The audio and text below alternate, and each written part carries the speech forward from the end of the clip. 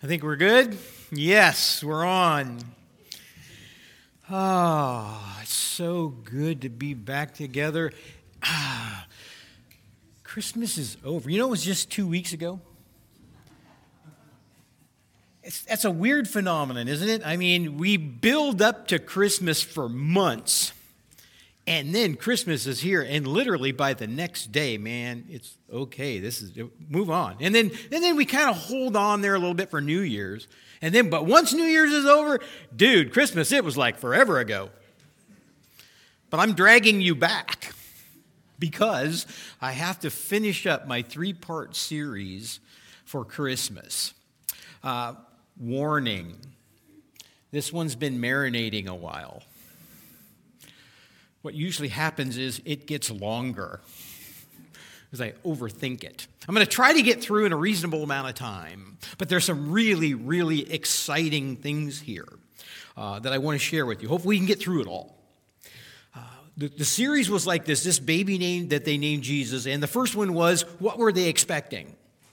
And we saw that, and we looked at that, and we said, okay, they were expecting some things that weren't real. They wanted an earthly Messiah to come and take care of all of their earthly problems and put the nation of Israel back in its place, and God would punish his enemies and reward those that were his. And then here comes this little nondescript baby in this nondescript town with nondescript parents in a very concealed way, and they just weren't having it. And then he came, and the second part was, okay, well, what was he really? What was it? Okay, this is what I expected. I expected this guy to build an army and overthrow the Roman government and establish this kingdom and reestablish Judaism as the number one thing and reinstitute the temple worship and reign from Jerusalem. And it didn't happen. Okay, so what actually did happen? Well, Jesus came, and they were waiting for the prophet and the priest and the king, and they had been prophesied about back in the Old Testament and in Psalms, and sure enough, he was the prophet and the priest and the king. But unlike what they were expecting, and he was the humble, suffering servant, and he was God. That really threw him for a loop, because if he's God, he would be majestic and he would be performing massive miracles everywhere and drawing everyone in the world to himself. I am God. And the heavens would open up and the angels would sing all the time, not just when he was born. That's coming when he comes back.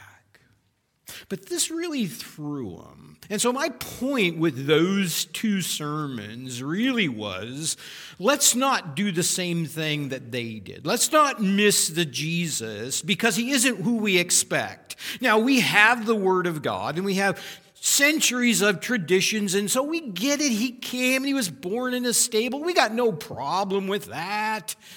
We got no problem with the fact that he was just a little guy and his parents weren't famous. And we can get it that he wasn't really, openly famous and popular, and that he didn't start this big government. We get all that because we read the story now and we have all the information. But then I thought, but where do we miss the true Jesus when we start worshiping the Jesus that's not of the Bible? And I went through a bunch of points where we can stumble on that. And so, okay, we get the Jesus that was the Christmas story and everything.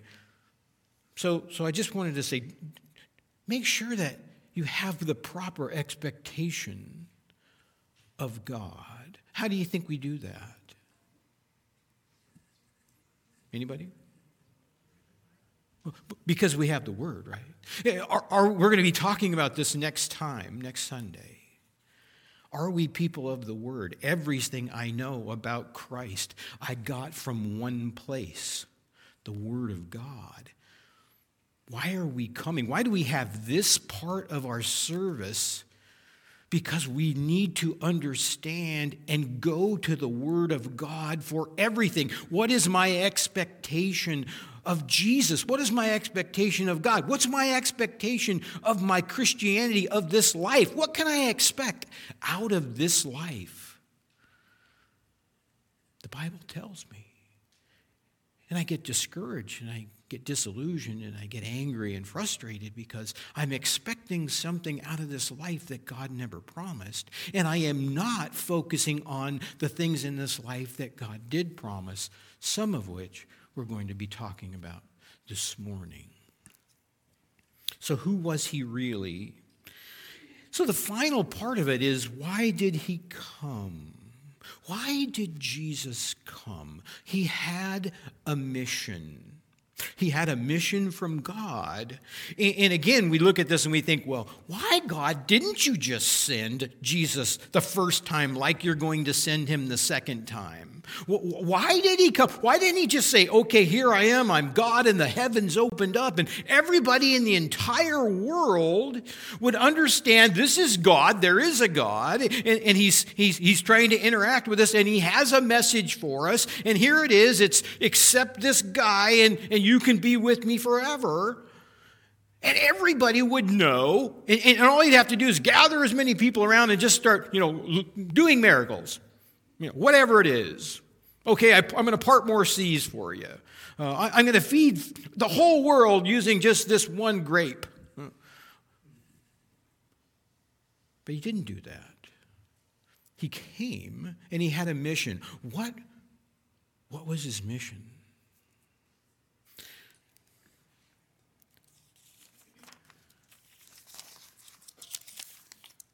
We're going to look at a couple different passages of Scripture today. If I can get this. I'm terrible with this thing. I am just absolutely terrible. Part of it is because I can't really see it. We're going to be going to Ephesians chapter 2, verses 1 through 7. So if you want, you can turn in your Bibles. We're going to have it up here. But first, let me give you this one. This one is absolutely incredible. First of all, we're going to do two things. We're going to go back. We're going to borrow some stuff from Christmas. Luke 2. Verses 8 through 11, and the same region there were shepherds out in the field, keeping watch over their flocks by night. And an angel of the Lord appeared to them, and the glory of the Lord shone all around them. They were filled with great fear. And here's the one I want you to get. 2 verses. Verses 10 and 11. And the angels, I think you get a little bit of attention when you come out of heaven, right? You come out and the heavens open up, and this is, whoa, this is legit. And they said, fear not, because they were afraid. I don't know about you, but yeah. Have you ever had any dreams like that? I have. It's weird, but I think I probably would be afraid. Because it's out of the norm, for one thing, and it's the heavens are opening up. What's next? Okay, so they said this, don't be afraid, for I bring you good news of great joy. What's the good news? What do we say that is? Gospel, right? The gospel, that's called the good news. That's what it means, good news. I have this good news message. In fact, I'm going to say it's really, really good news. I'm bringing it. This is the angel saying, I'm bringing you this really, really, really, really, more really's, really good news of great joy that's available for all people.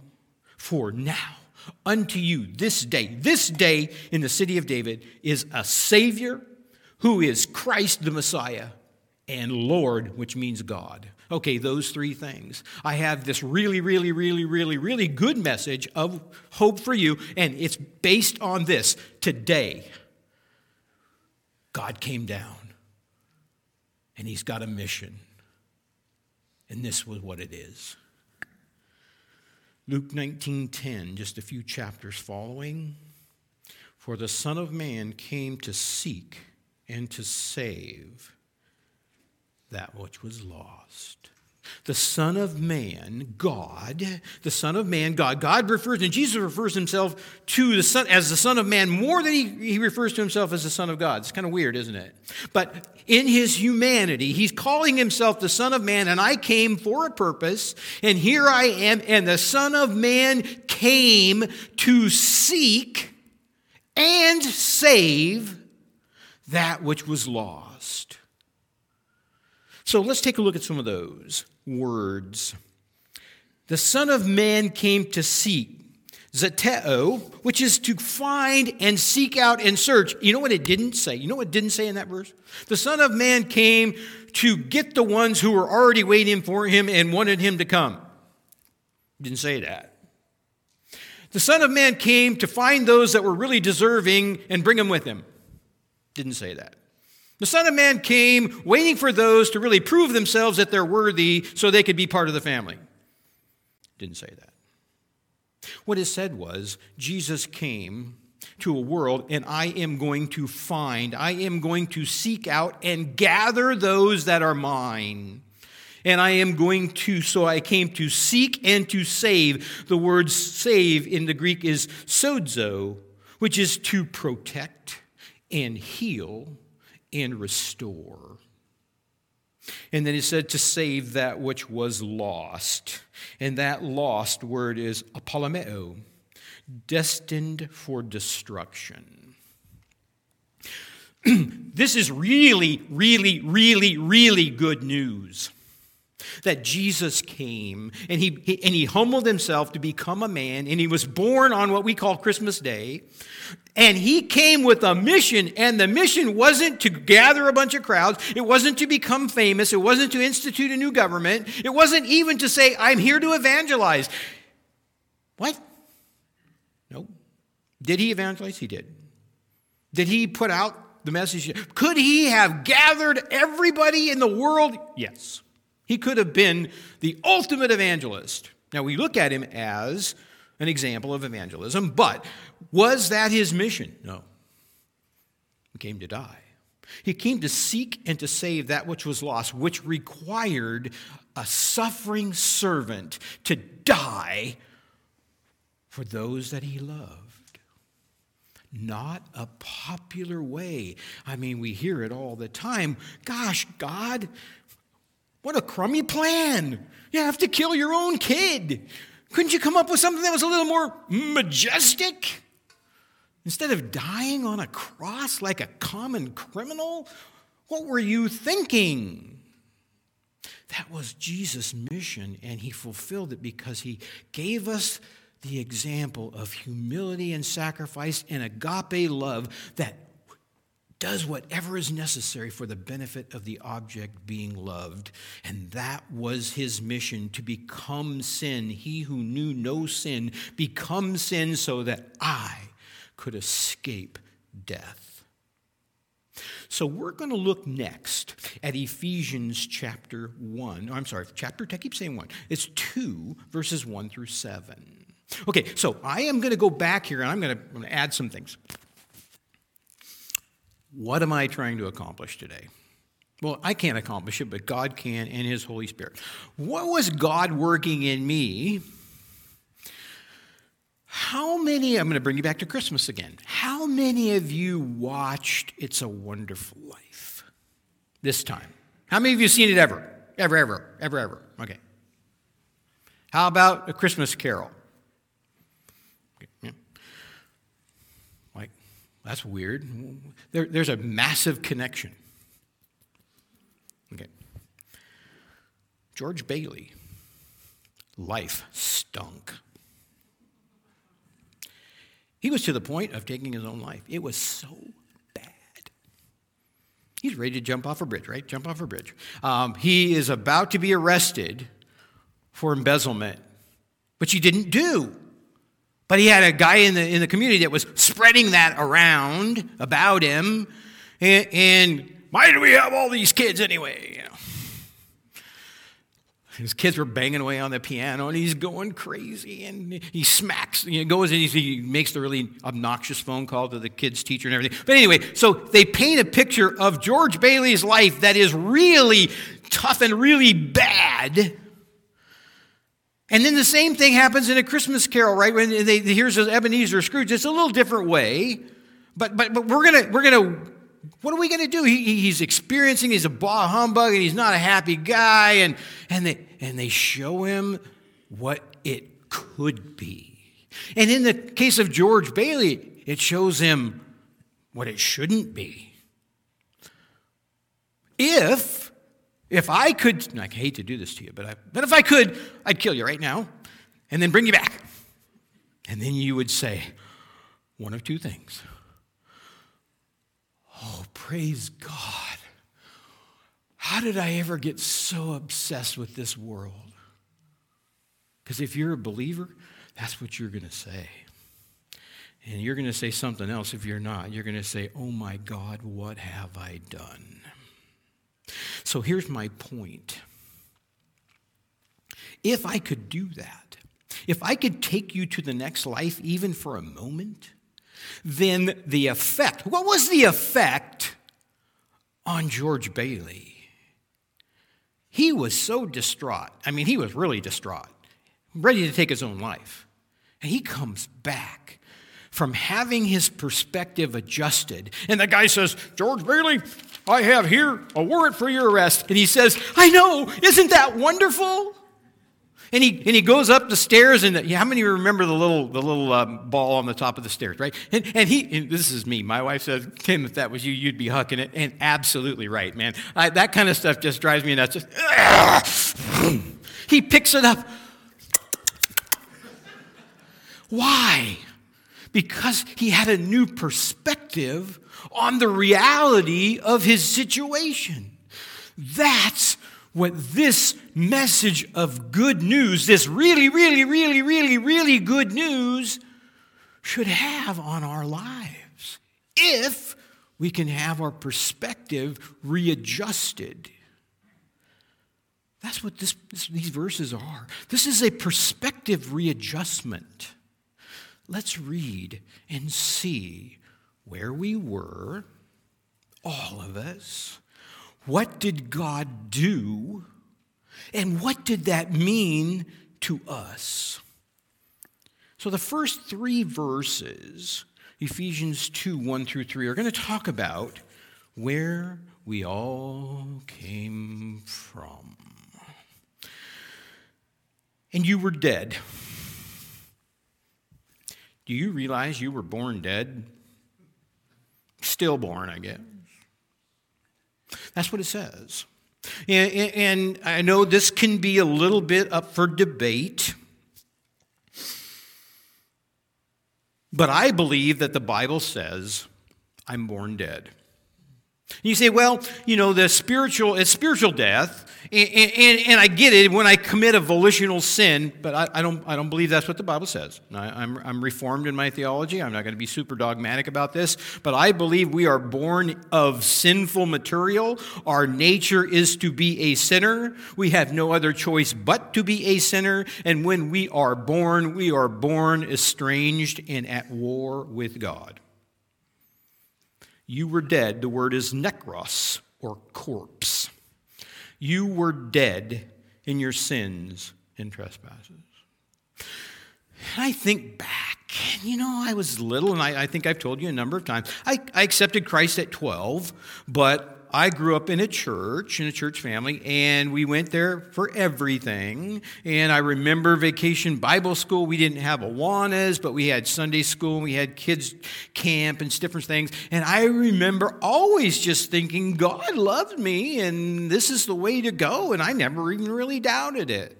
And so it was hard to me to go back and think, man, you were just dead, and you were an enemy of God. Well, I never really remembered being an enemy of God. Did that matter? No, because where do I go to find out my true condition? How I feel about things? That work? How do I assess my own life? Nope. I go to the Word of God, which definitively tells me you're a stranger. In fact, you're an enemy of God, and you're in big trouble. Because the consequences of that are eternal and really bad. And this is where we all started. We were dead in our sins and our trespasses, born dead, separated from God, unable to fix ourselves, not interested in finding God, not looking for God, not hoping for God, not just sick, not just injured, but dead. That's a tough place to be spiritually, when you have to stand at some point in front of the God of the universe. The point of this is just where was I and how much trouble was I in? Because a lot of times when we try to share our Christianity, especially in our culture now, one of the first responses when I say, you need to be saved from your sins and trespasses, and they say, saved from what? God and I are okay. He leaves me alone, I leave him alone. How's that working for you when you die? Not well. So we have to understand where we came from to recognize the greatness of the good news.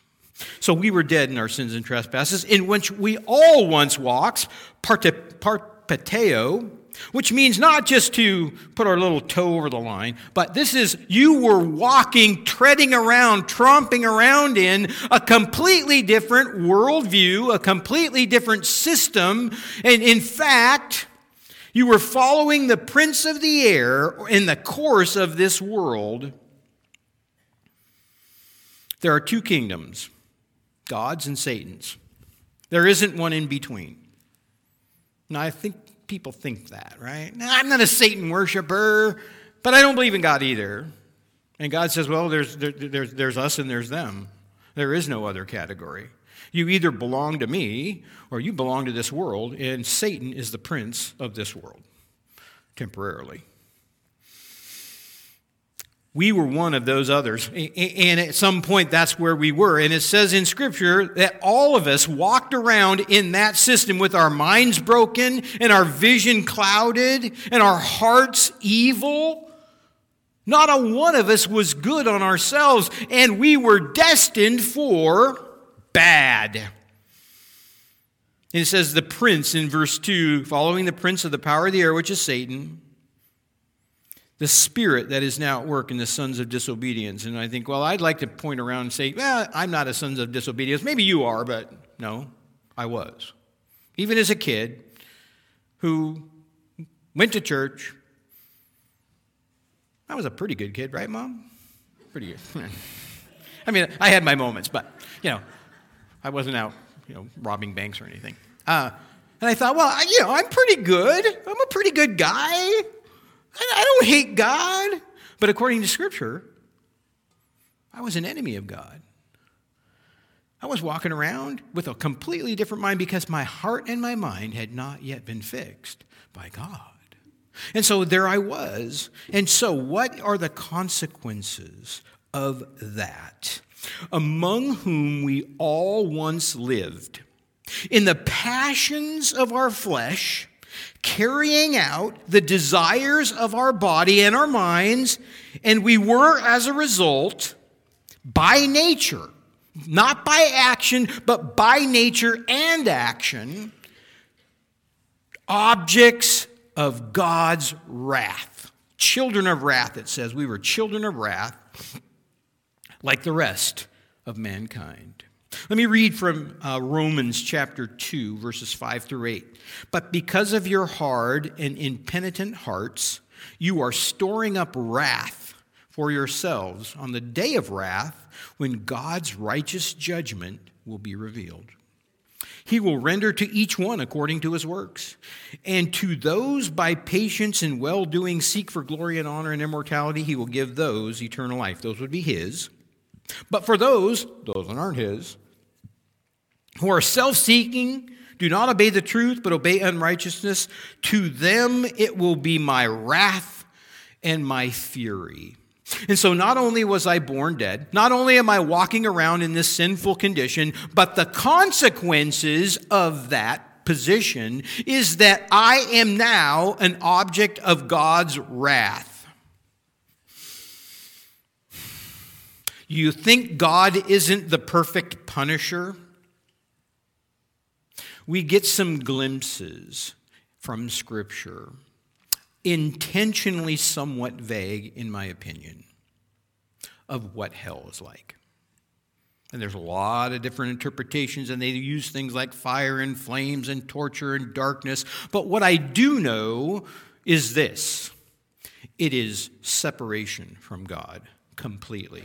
And since I was initially designed to only flourish and function in perfect intimacy with God, that is the worst punishment possible. I don't know if there's physical pain. I do know that it says those that aren't Christians are going to be resurrected and given a body. Now, whether that body will actually experience physical pain or whether it's just going to be the psychological and mental pain of being separated from my Savior and from God eternally and left to the devices of myself and others like me. We see those apocalyptic visions on TV, where there's complete anarchy and they're roaming and everybody's out for themselves and they kill one another and they steal. And maybe that's what it'll be like for those in hell. I don't know. But I do know it's horrible. And so that's the consequences. That's what and in fact, according to Scripture, that's what we deserved. Every single one of us deserved to be an object of God's wrath. Every single one of us deserved God could rightfully and justly punish every single human being with eternal damnation in hell. And he would be perfectly just to do so. So don't start thinking, well, I was pretty good. Or don't start thinking, I was a little bit better than this guy. Or don't start thinking that, well, yeah, I was bad, but my good was better than my bad. And so therefore, God really probably chose wisely when he picked me. No. You and I brought nothing to the table. Does the good news sound a little better now? Does the good news sound like, boy, am I just so blessed I can't hardly stand it, regardless of the garbage that's going on around me in my life? God, I can't believe it. I was dead. I was destined for hell, and you came and sought after me and saved me. Praise God. And it ought to have some effect on my life. And so we see where we all started, and then we see what God did in verse 4. But God. This is maybe the two greatest words in the English language, but God, because without God we were done. But God, who, being rich, and rich means aboundingly wealthy in mercy, or eleos, compassion. And because of the great love, this agape love, that is this supernatural God love that does what's most beneficial for the object being loved, because of his mercy, because of his love, because of his grace in verse 5, even when we were dead. Even when we were dead. Now we can say, even when we were dead, and pile on some other scriptures, even when we were enemies of God, even when we had this horrible heart, even when none of us were looking after God, none seek after me, none are righteous, not even one, their hearts are desperately wicked, even when all of that was true, God stepped in and fixed it and made us alive.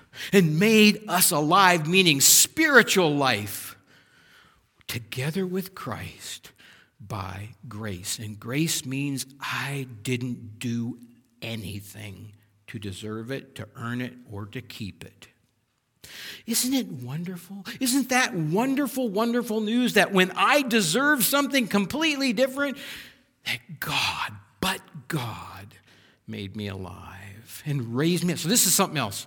This is something we miss, I think, most oftentimes in Christianity, that God raises us, in verse 6, up with him, Christ, and seats us with him, Christ, in heavenly places. And you know, in the eternal now, you are already there. You are already sharing in Christ's glory, in God's eternal now picture, because you are already there, and nothing can change that. I and you, if you are a follower of Christ, are going to share in the glory that God gives Jesus as one of his followers. I get a part of that. That's part of the good news. The really, really, really, really, really good news of Christmas. But God, even when we were dead in our sins and our trespasses, by grace you have been saved. We did nothing to deserve it. We were completely recipients of God's love, mercy, and grace. We were dead spiritually, and God made us alive. And he has joined us eternally with Christ, never to be separated, always guarded by the hand of God. That's what God did. Verses 6 and 7 tells us that we were raised up and gives us a little bit of the result so that we are up there in heavenly places with Jesus. In verse 7, so that in the coming ages, in the next life, in the next phase of our existence, I'm doing all of this so that I can show you the immeasurable, the hyperbolo, the exceedingly great, exceeding of the standard. No eye has seen, no ear has heard, no mind can conceive of the wonderful things that God has in store for those who love him. There is this thing that is so good, the message is so good, so good, that we can't even imagine it in our best dreams because we have no reference point. We have no way of knowing how wonderful it will be to be outside this sin body. We have no idea how wonderful it will be to be intimate with God without our sin getting in the way. We will have no idea how blessed we will be just to be in the presence of God. But he's giving us the message so that in the ages to come I can show you the immeasurably great and riches of my grace and kindness towards us in Jesus Christ. Jesus had to come and die in order for us to have that. In order to come and die, he had to be born as a baby. That's what we celebrated at Christmas time. We're going to be spending our eternity as children of the kings, and we will be known as we are already known by him. The Son of Man came to seek and save that which was lost. That is the best news you've ever heard, whether you recognize it or not. And like George Bailey, and like Ebenezer Scrooge, it ought to have an effect on our lives today. But it's very difficult for us to have the right perspective because the things of this life are right in our face here and now every day. And it is so easy to get our eyes focused on the problems of our lives now instead of the promises of our lives to come. I want to be George Bailey coming back into my house giddy. Okay, throw me in jail. Isn't that wonderful? Okay, whatever. I don't care if my house is falling apart. I'm back and my life has been restored. Shouldn't we be living our lives like that every day so that people look at us and say, what are these weirdo people all so happy about? I'm so happy because I was dead. Now I'm alive. I was going to hell and now I'm going to be with God forever. Praise God, hallelujah. Let me share that with you. It ought to have an effect on our life. It ought to have an effect on our perspective. We should be rejoicing. And I know you guys are sick and tired of this one, but I'm going to do it anyway. It's not Romans 2 or Romans 12, I'm sorry. It's the other one God's given me lately. Praise be to God and our Father, Lord Jesus Christ. In his great mercy, he has given us new birth into a living hope through the resurrection of Christ Jesus from the dead, and into an inheritance that can never perish, spoil, or fade. And this inheritance is kept in heaven for you, who through faith are shielded by God's power until the coming salvation is ready to be revealed in the last days. So in all of that, and including the message that the Son of Man came to seek and save that was lost, all of those things I'm promising you, and here's what I want you to do, Tim. I'm going to say Tim because Tim has a real problem with this.